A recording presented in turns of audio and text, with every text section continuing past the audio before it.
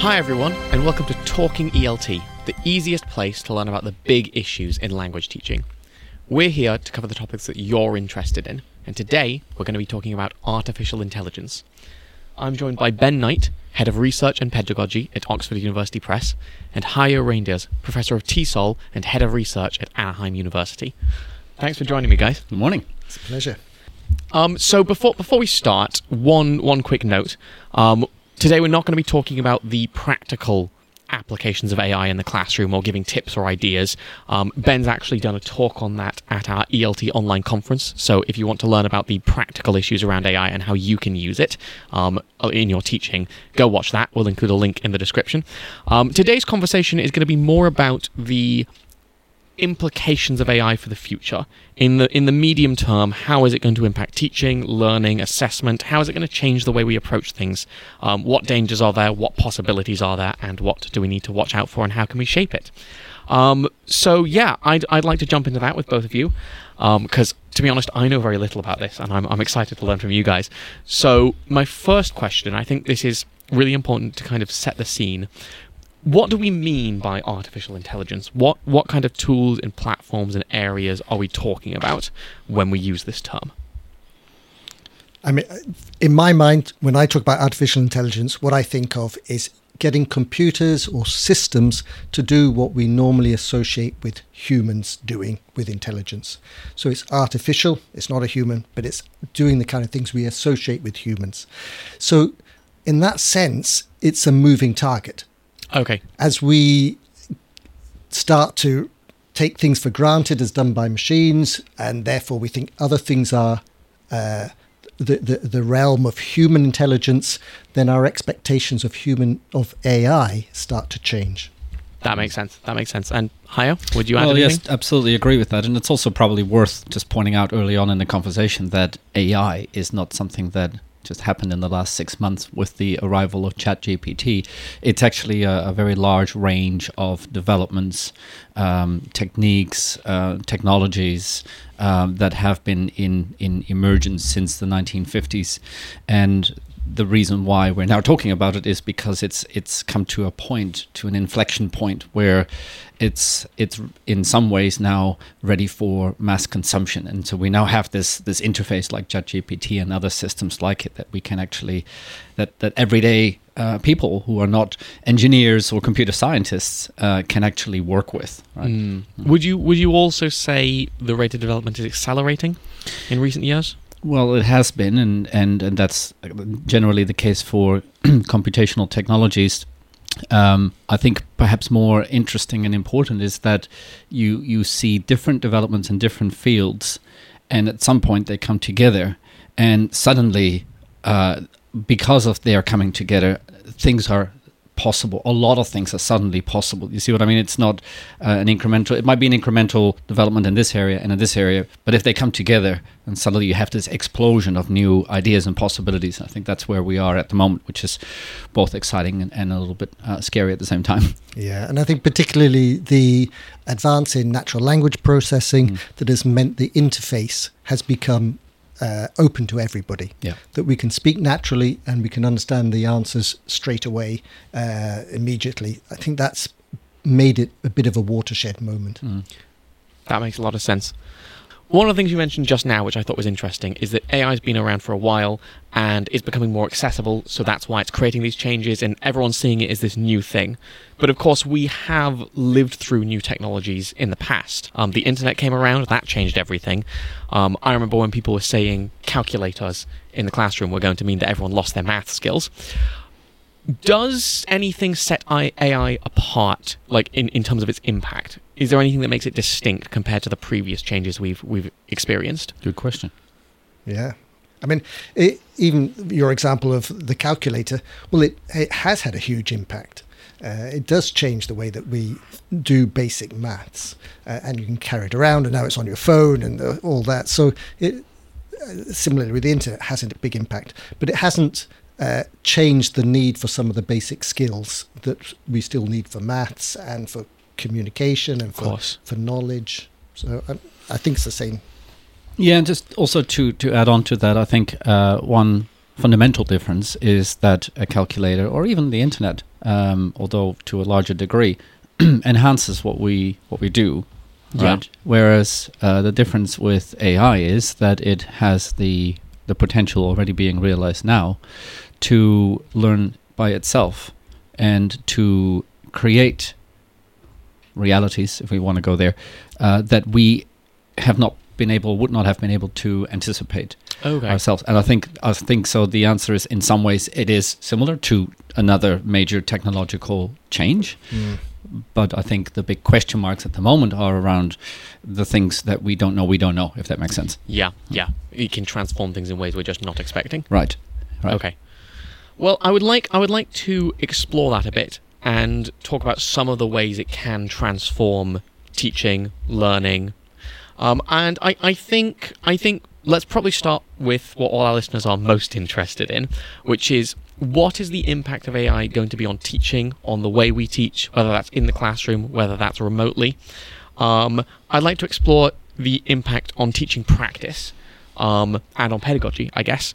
So I'm going to leave that quite open. That's a very big question. I know. Chris is the master of asking these enormously broad questions.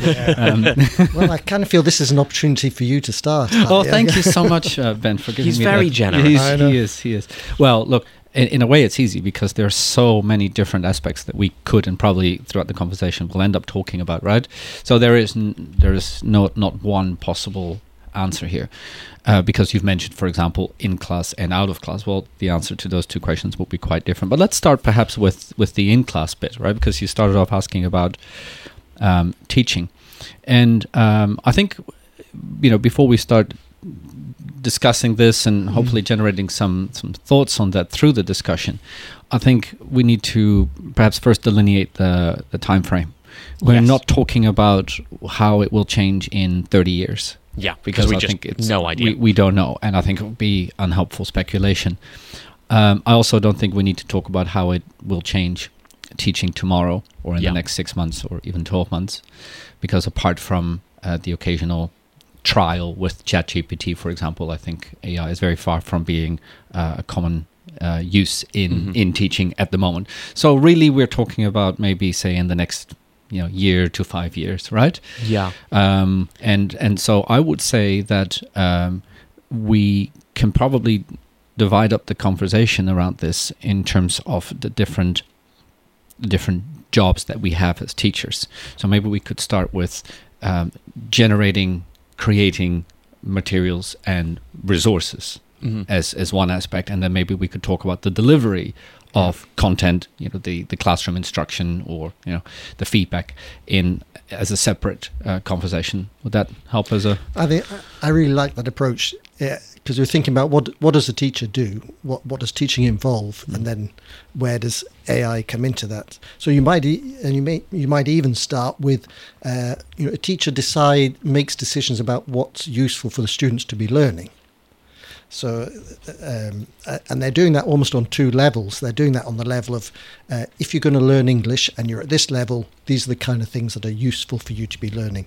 If I'm going to learn a new skill somewhere, I need to find a teacher who's able to break that skill up into little bits. So there's that kind of curriculum syllabus thing, and then there's the what does this particular person really need? So I think those are all kind of curriculum as a big picture and in the moment. Yeah. I think that's a very helpful starting point, because you've mentioned different things, and they all involve essentially curation, right? I mean, that's one of the key roles that we have as teachers. It's still why, after having had the internet widely available to us for 25 years now, we still have jobs as teachers. Whereas in 1995, 96, people say, well, that's the end of education as we know it. Yeah. But of course, we curate the experiences. We also have a role in supporting our learners in developing the ability to curate their own experiences. So teaching learners how to find the right resources online, choose appropriate materials, etc. So maybe we could dive into that topic of curation a little bit more, because you mentioned at least two different layers there. One is that there's a layer of curation in terms of identifying what the key components are of the subject that is being learned, or taught, right? So in the case of English, for example, you have the different components of the English language, and putting them together in a systematic way is what a good teacher does, right? Yeah. This comes before that relates to that, and Helping etc. build that journey. Yeah, exactly. The building blocks, right? So it's that structuring process, which then needs to be augmented by the insights that we have about our learners and what building block would be most appropriate for each individual learner. And sorry to really, we're very far away from your original broad question. No, but go for it. I think this atomistic approach is absolutely necessary. Otherwise, you just end up talking in generalities. Yeah. So maybe we could talk about these two components separately: the systematization of the subject, and the linking of that with the specific needs of individual students. Because I think AI will have a significant impact on both of those. Yeah. Right? I can see that. I agree with that. See, even when we talk about what you need to learn, what you need to master to be good at English. So we have at the moment a kind of canon of typical things that we think needs to be learned at each. And it's passed down, generation of teachers is passed down. But actually what we have the potential for now is to have a better understanding of what people need to be good at in order to communicate effectively, because we can build up that data from looking at people's attempts to communicate. And that's something that hasn't been available to us.